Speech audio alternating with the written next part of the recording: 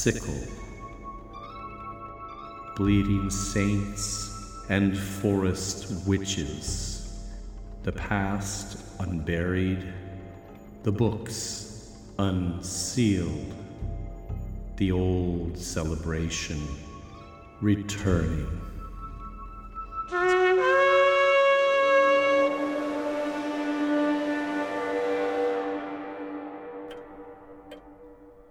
Hello and welcome to my study. Please come in and have a seat. All the books surrounding you are those used to research our show, and the individual here to my right, along with managing domestic duties, serves as our reader for any passages that will be directly quoted from these sources. Her name is Mrs. Carswell. Hello, and thank you to all the listeners out there who sent me nice little notes about the bees episode last time. As most of you know, this is a pet topic for Mrs. Carswell, who herself keeps bees here on the premises. Yes, I was just treating the hives for mites today, as a matter of fact. But it's really nice to hear from people excited about my interest being highlighted. I feel very supported. That's good. I'm going to be writing some thank you notes when I find that stationery. I think it's much nicer than email, though it has been nice to make some new online friends. You mean fans? No, friends. They're interested in me as a person. I've had some very nice exchanges, actually. Are they asking questions about me? No! You might come up, but you shouldn't worry. Well, that makes me worry. I know you're a very private person. I learned that my first days here. How do I come up, then? Are you complaining about your life here? Certainly not. They have questions about bees. It's mainly about bees. These are all women, by the way. I'm not just writing back to random men. I know how those things go. I delete those without even opening them. How many messages did you get? They do, however, agree with me about your Ukrainian friends. They certainly don't think we need guards outside the house brandishing machine guns and understand how that might make one nervous. You are complaining. No, I'm just sharing my thoughts and feelings about my life.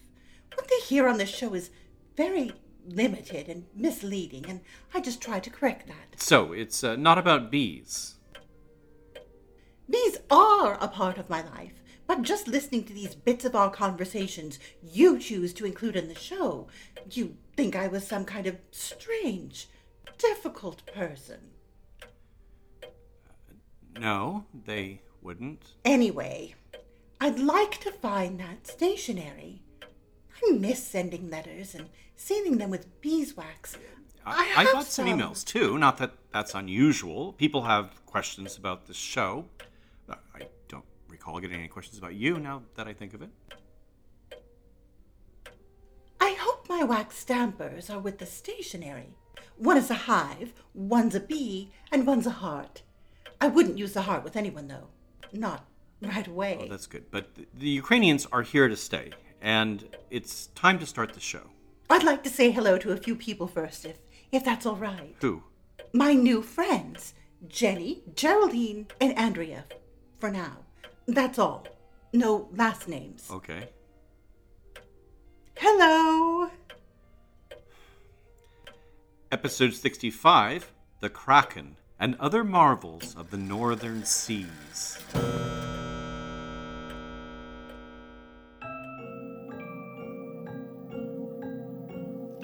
I am your host, Al Ridenour, and this show, Bone and Sickle, examines the intertwining of horror and folklore in a historical context. I started the show as a way to further explore this area of intersection after writing my book, The Krampus and the Old Dark Christmas. As you already know, we'll be exploring the sometimes frightful lore of the Northern Seas in this episode.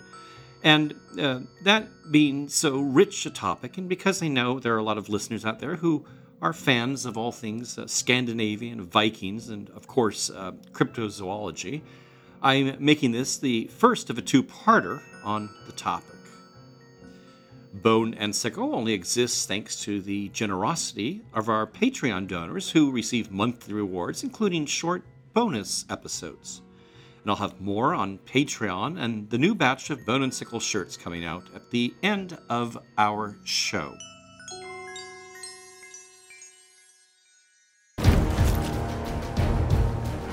Let no joyful voice be heard. Let no man look up at the sky with hope. And let this day be cursed by we who ready to wait. The Kraken! Well spoken. The words are uttered by Davy Jones, the captain of the ghostly Flying Dutchman, in the 2006 entry in Disney's Pirates of the Caribbean franchise, Dead Man's Chest. As the Kraken is a monster of the northern seas, it's a bit better placed here than within the Greek setting of the Clash of the Titans discussed a couple of shows ago. Davy Jones' apocalyptic language is also very fitting to the creature. We hear a similar tone in Alfred Lord Tennyson's 1830 poem, The Kraken, which we'll hear in a moment, but there's a couple archaic words which I'll explain. Grot comes from grotto, meaning cave, and polypi is an old word for octopi and possibly squid. Below the thunders of the upper deep, far, far beneath, in the abysmal sea, his ancient, dreamless, uninvaded sleep, the Kraken sleepeth. Faintest sunlights flee about his shadowy sides. Above him swell huge sponges of millennial growth and height, and far away into the sickly light, from many a wondrous grot and secret cell, unnumbered and enormous polypi, winnow with giant arms the slumbering green, there hath he lain for ages, and will lie, battening upon huge sea worms in his sleep, until the latter fire shall heat the deep. Then once by man and angels to be seen, in roaring he shall rise, and on the surface die.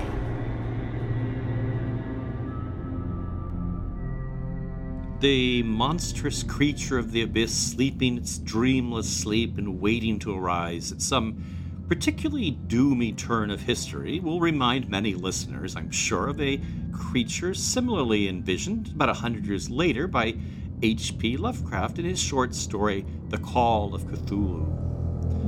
A number of scholars have pointed to Tennyson's poem as a possible source of inspiration for everyone's favorite Old One, though Lovecraft unfortunately left behind no specific letters or notes that could ultimately verify this.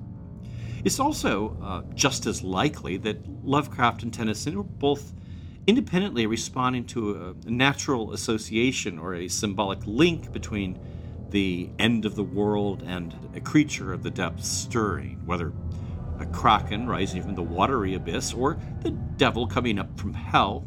Such movement would destroy the known order, the bottom rising, the top, the sky falling, giving us the great end times topsy-turvy.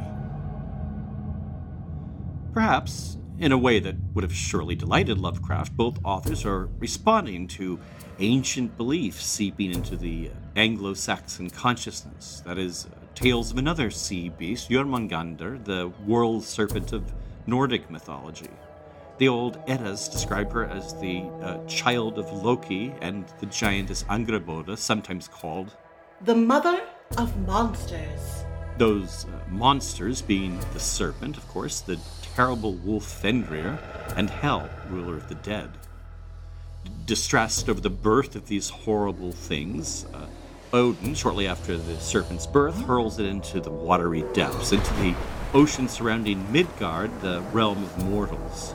And there it grows large enough to encircle our world and becomes known as the Midgard Serpent, or the World Serpent.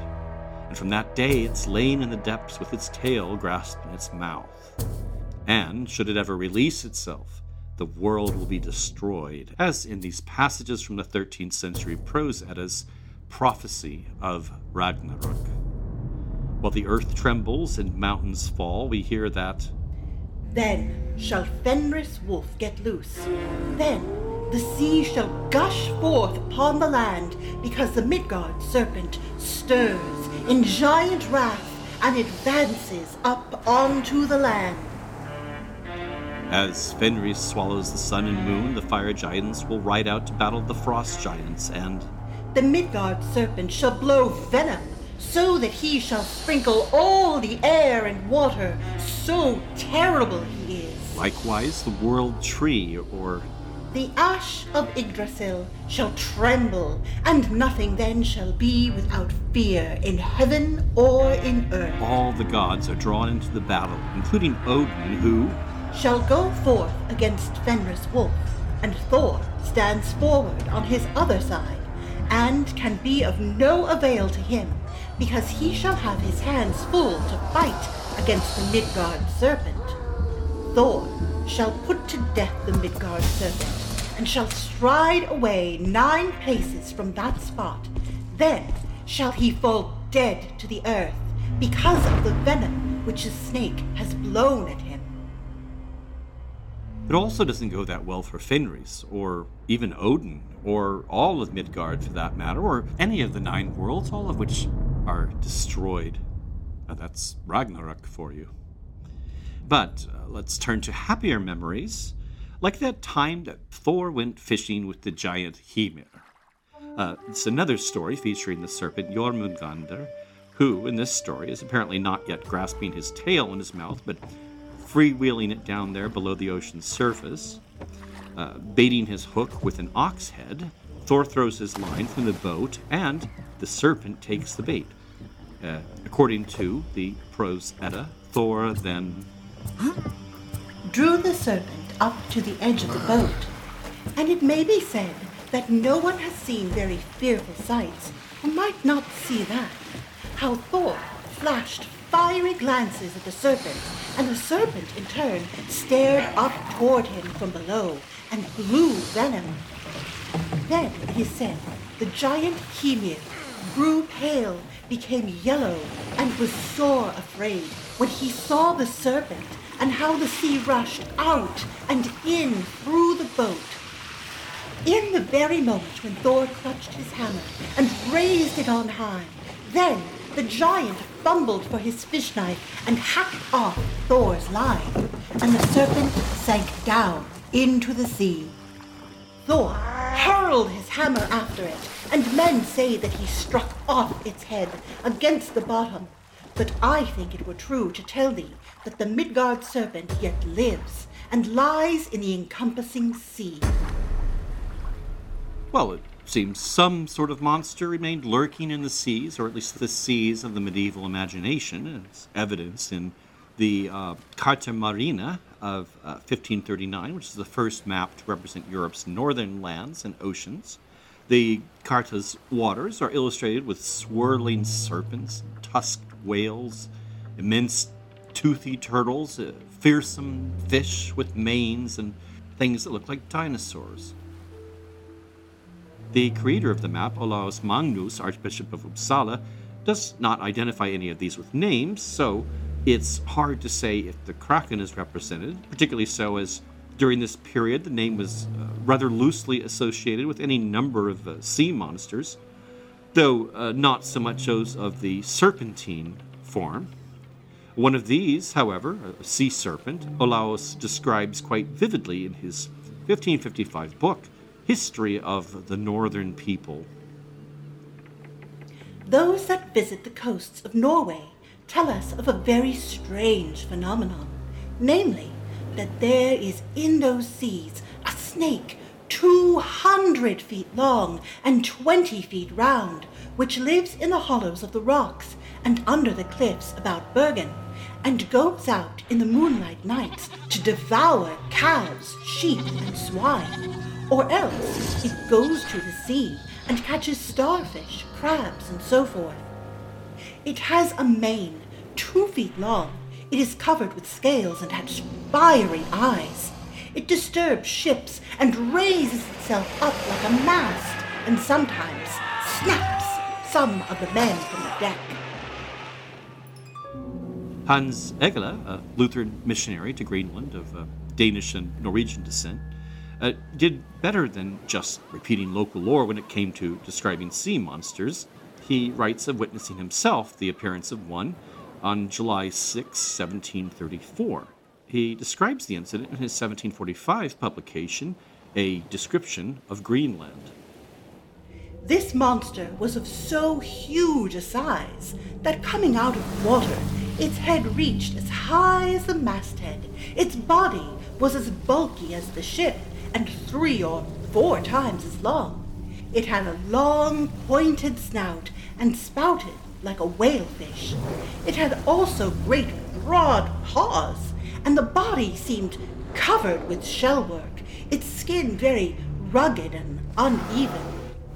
The underpart of its body was shaped like an enormous, huge serpent, and when it dived again underwater, it plunged backwards into the sea and so raised its tail aloft, which seemed a whole ship's length distant from the bulkiest part of the body.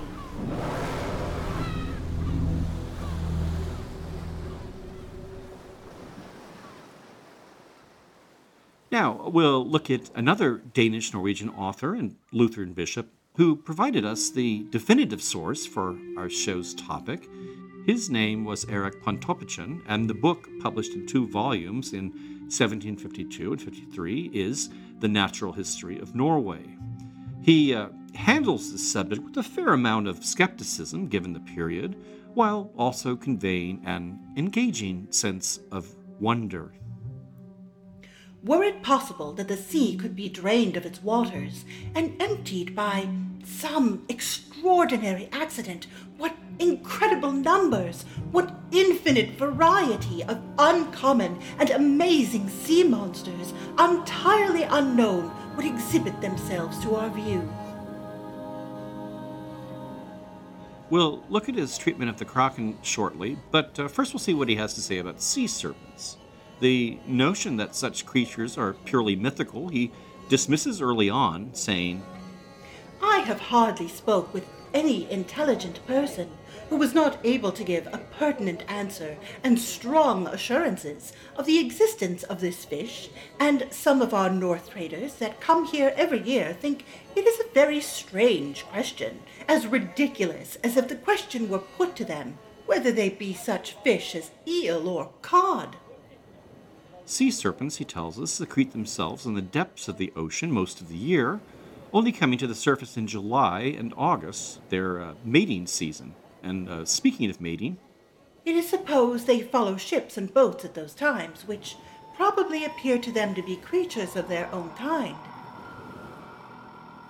Furthermore, it's only during calm weather that the creatures surface. The slightest gust of wind or unexpected wave will send them back to the depths.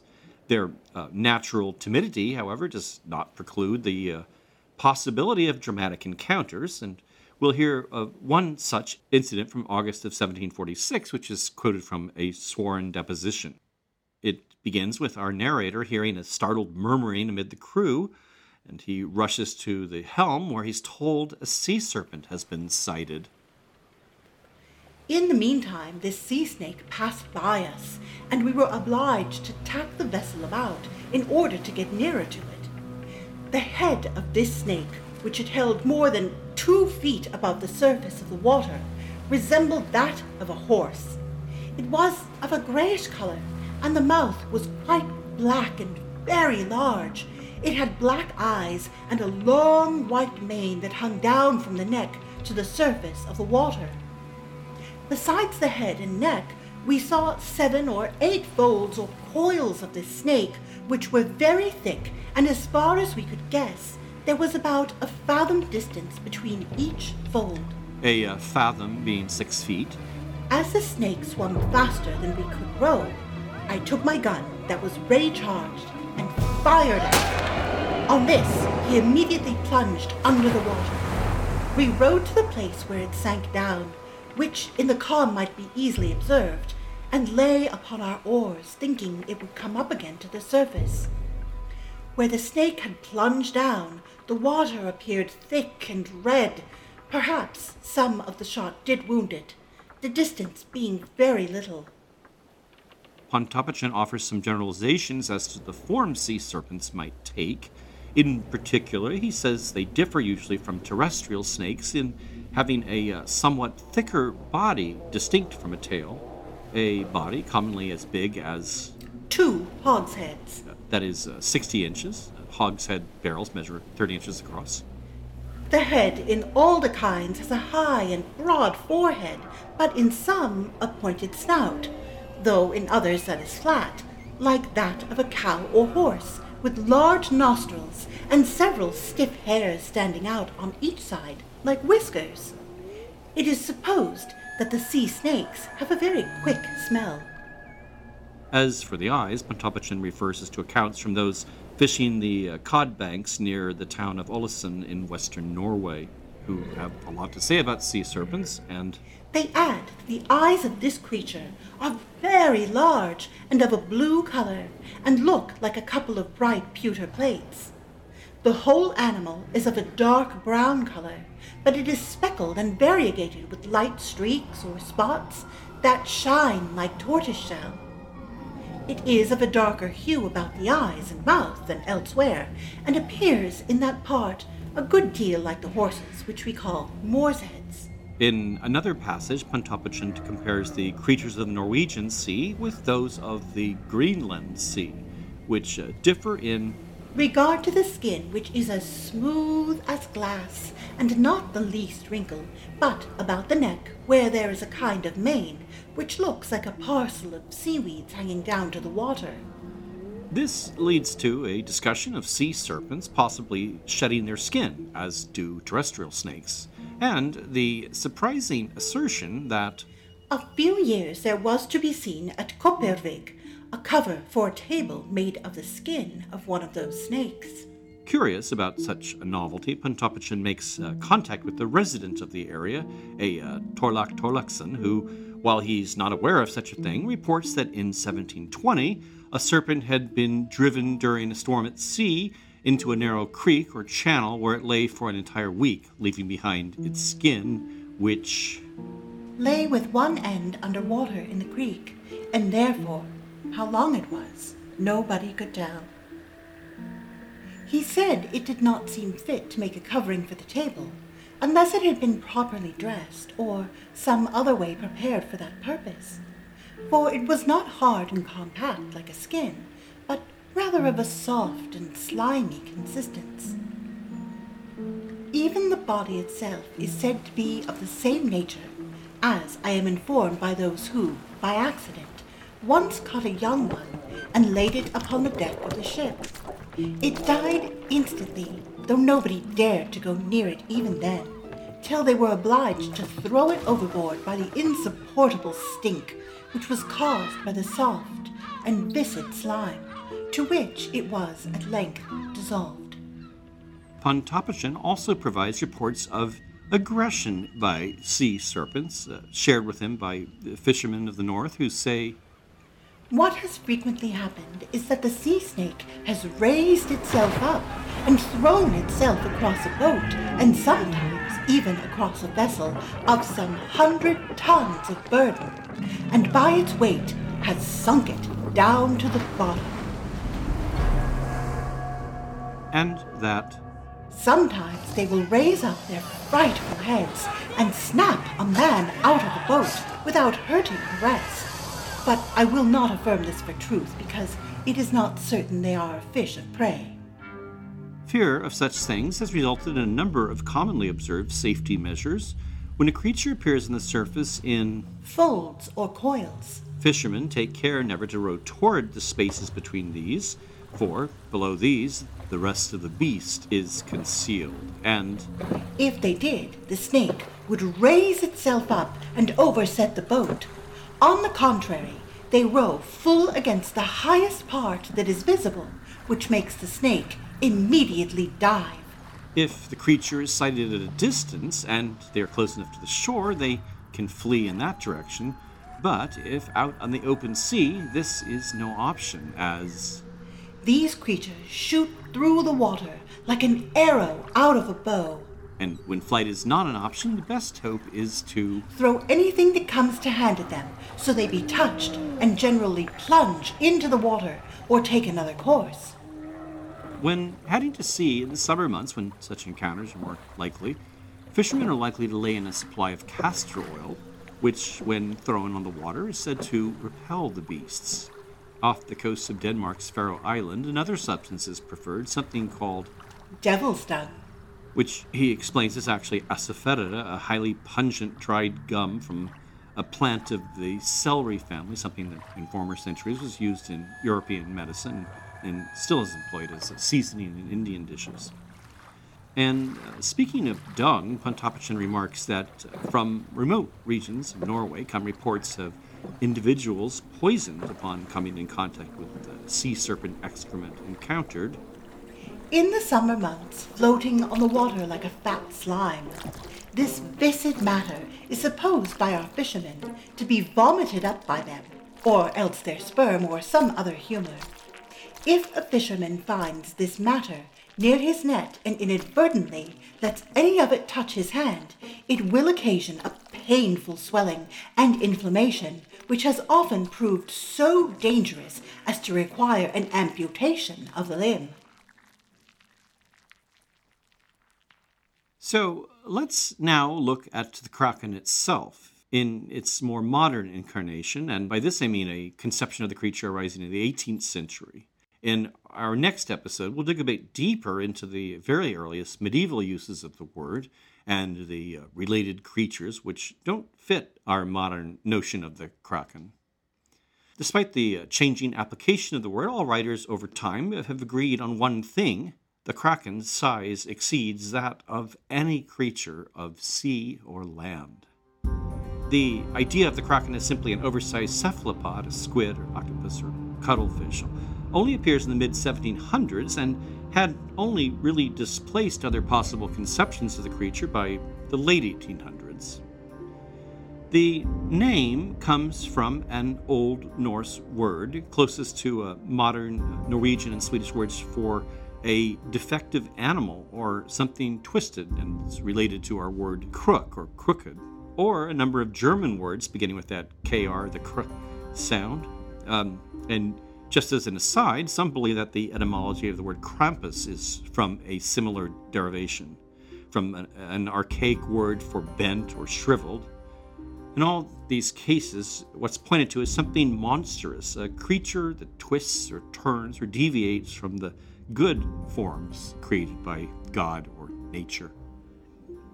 You'll also find the idea of a monster as a beast combining dissimilar elements from other creatures, a chimera style, like that provided by Hans Egele, whom we heard from earlier.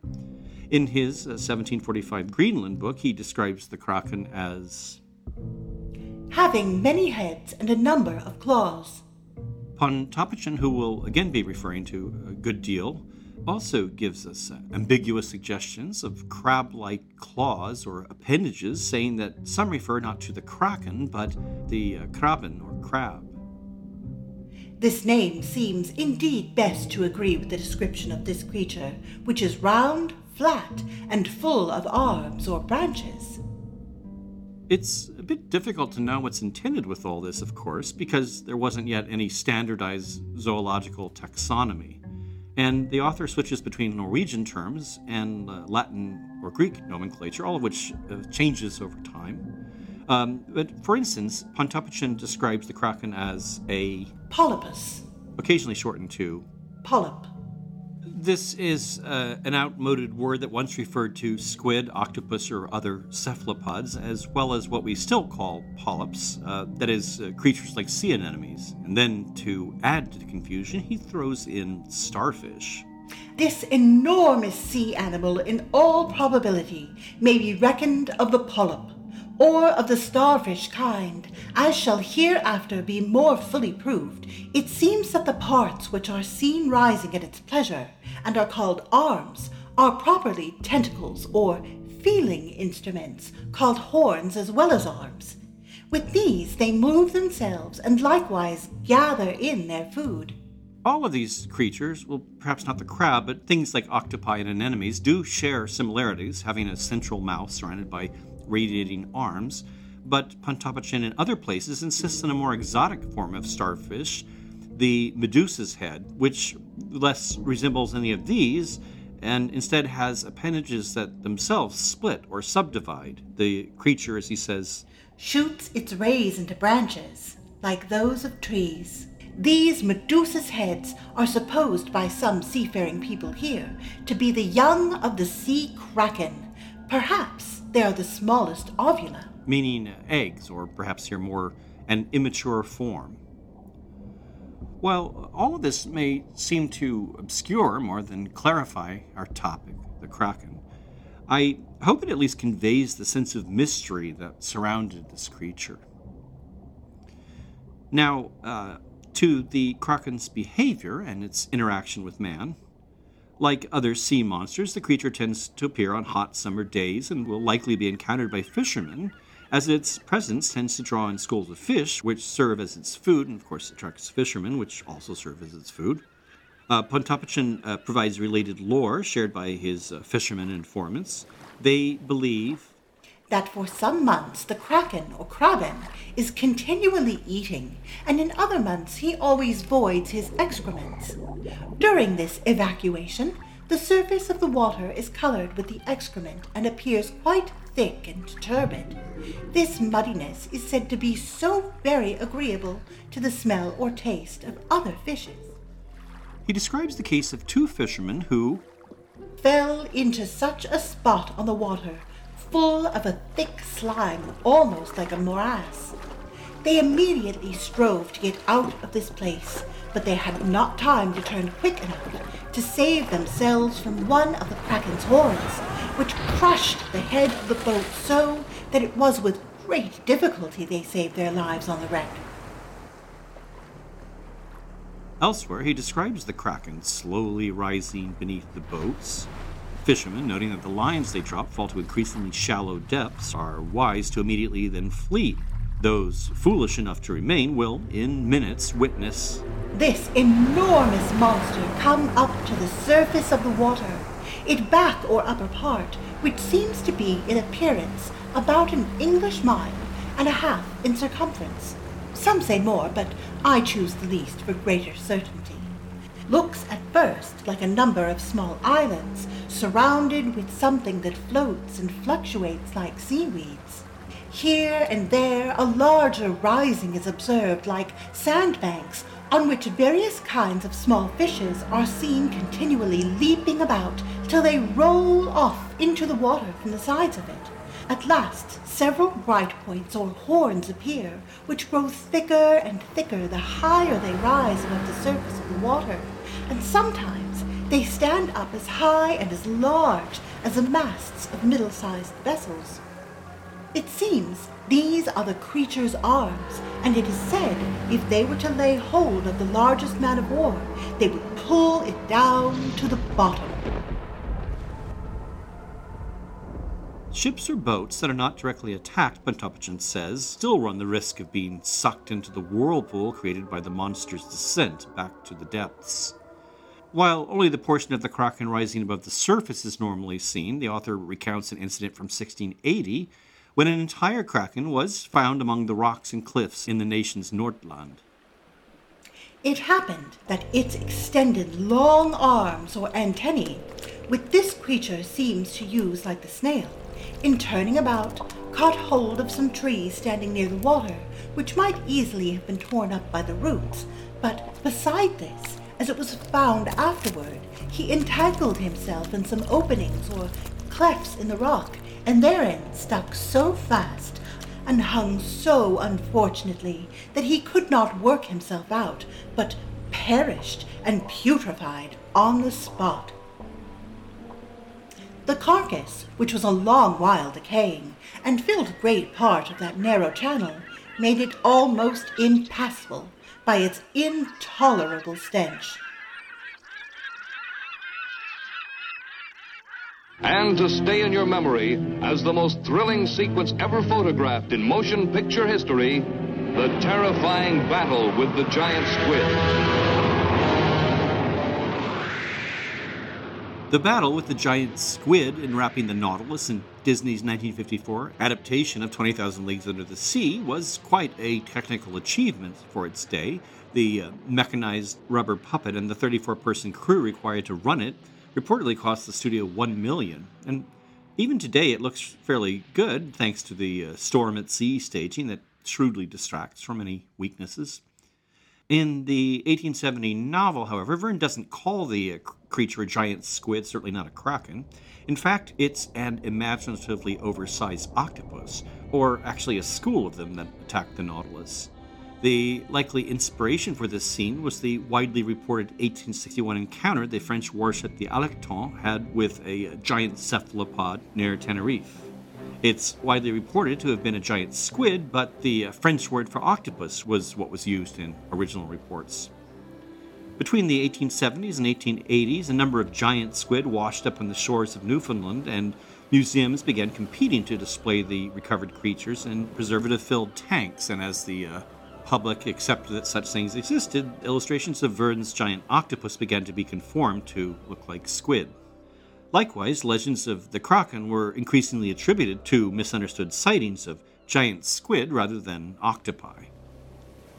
Stories similar to the Kraken legends did continue to appear, now identifying the creature as a giant squid. For example, the fanciful 1874 story from the Boston newspaper The Pilot, which describes sailors employing axes against the beast and men snatched from the deck by writhing tentacles. But other stories did come with hard evidence, and we'll be closing with these more plausible accounts just to leave you suitably unnerved about going near the water. The crew of the Alecton killed the creature they encountered, hoping to bring back a trophy. They managed only to return with a partial specimen as the animal's soft tissue was torn apart by ropes used to haul it aboard. More durable evidence has been left behind in the form of hard teeth or claw-like structures, such as those embedded in the hull of the American destroyer, the USS Stein, in 1978. These were discovered when the ship returned to port after some mysterious incident that damaged the Stein's sonar. These claws, I should probably mention, weren't stuck in the steel, but in a rubber covering which had been shredded, something used to prevent barnacle growth. Though the animal was unseen, scientists extrapolating from the size of the claws estimated the size of this beast to be around 100 feet. If you didn't know squid had claws, here's a marine biologist employed by the U.S. Navy, Forrest Wood, explaining a bit about these claws or teeth-like structures in a 1980 interview. These are typical suckers on an arm of the giant squid. And you'll see that in addition to the suction cup, each sucker is fitted with a ring of teeth, so that when this sucker is applied to either prey or predator, these teeth are set and anchored into the flesh at the same time that the suction cup makes contact with the flesh of the other animal. The entrance to the mouth is guarded by the damage these teeth or claws can do, it can be ugly, as we hear in another 1980 interview with zoologist Dr. John Cloudsey Thompson, describing scars left by a giant squid on the leg of his friend, R.E.G. Cox. Well, when I looked at his leg, he pulled up his trousers, and I could see scars the size of a penny, which is about 1.25 inches, the old penny, were dotted at intervals all the way up his leg. And these were white scars, sunk quite deep into the flesh, where the skin had been pulled off. Both of these clips, by the way, are from the show Arthur C. Clarke's Mysterious World, with a good episode on beasts of the deep. I'll link to that on the site. Anyway, as it turns out, Cox was a lieutenant during World War II, one of the troops aboard the liner the SS Britannia, along with civilian passengers and war material, when it was sunk by the German cruiser Thor in the mid-Atlantic on March 25th, 1941. Cox was one of 12 men stranded on a lifeboat so overcrowded that the occupants were forced to take turns in the water merely clinging to the boat, which itself was so overburdened that it floated 1.5 feet underwater. Intense sun, thirst, starvation, and madness overwhelmed the occupants, with only 3 of the 12 surviving the 5 days it took for a Spanish steamer to eventually find them. And there were assaults by marine predators, as scars on Cox's legs demonstrate. And he was one of the lucky ones. And one of the most horrifying things that happened while they were lying there, dying one by one from thirst, was one evening when they were attacked by a giant squid. An enormous shape appeared beside the raft, and a huge arm came over and snatched one of the men and tore him off the raft before anybody could do anything to save him. And presumably he was eaten. All rather horrible, to be sure, but it is a story told in a pub, so should we trust it? Well, Cox's account has been cited in many books, including a couple by marine biologists. Others have called attention to a lack of contemporary or first-person verification. All news reports of the day do mention survivors being attacked by sharks, with one victim dragged off by the predators, as well as mentioning constant assaults by swarms of jellyfish and manta rays, those bat-like fish that can themselves be rather large, up to 30 feet wide. But no early account seems to mention a giant squid, perhaps being devoured by a grotesque tentacled monster was just too horrible to share with the squeamish public. A November 1st issue of the Illustrated London News doesn't subject readers to any hideous tales of man-eating squid, but it does mention one man having his legs bitten off by a shark, and then, to add to the horror, a huge manta or devilfish seized his body, folded its great fins around the victim, and devoured him. Well, that's much better than any horrible squid, and it's hardly even a cause for nightmares.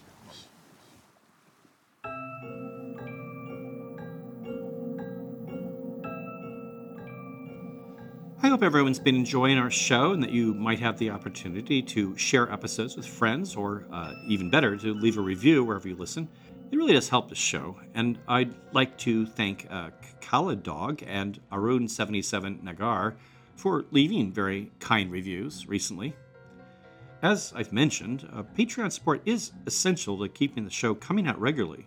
And we normally try to bribe you to do your part by mentioning rewards offered on Patreon, my Krampus book, the mystery kits, the Bonesicle candle, soundscapes, download scripts, and bonus episodes. But we do need to up our game, and for this, we're bringing back the Bonesicle shirts, which sold out very quickly last time.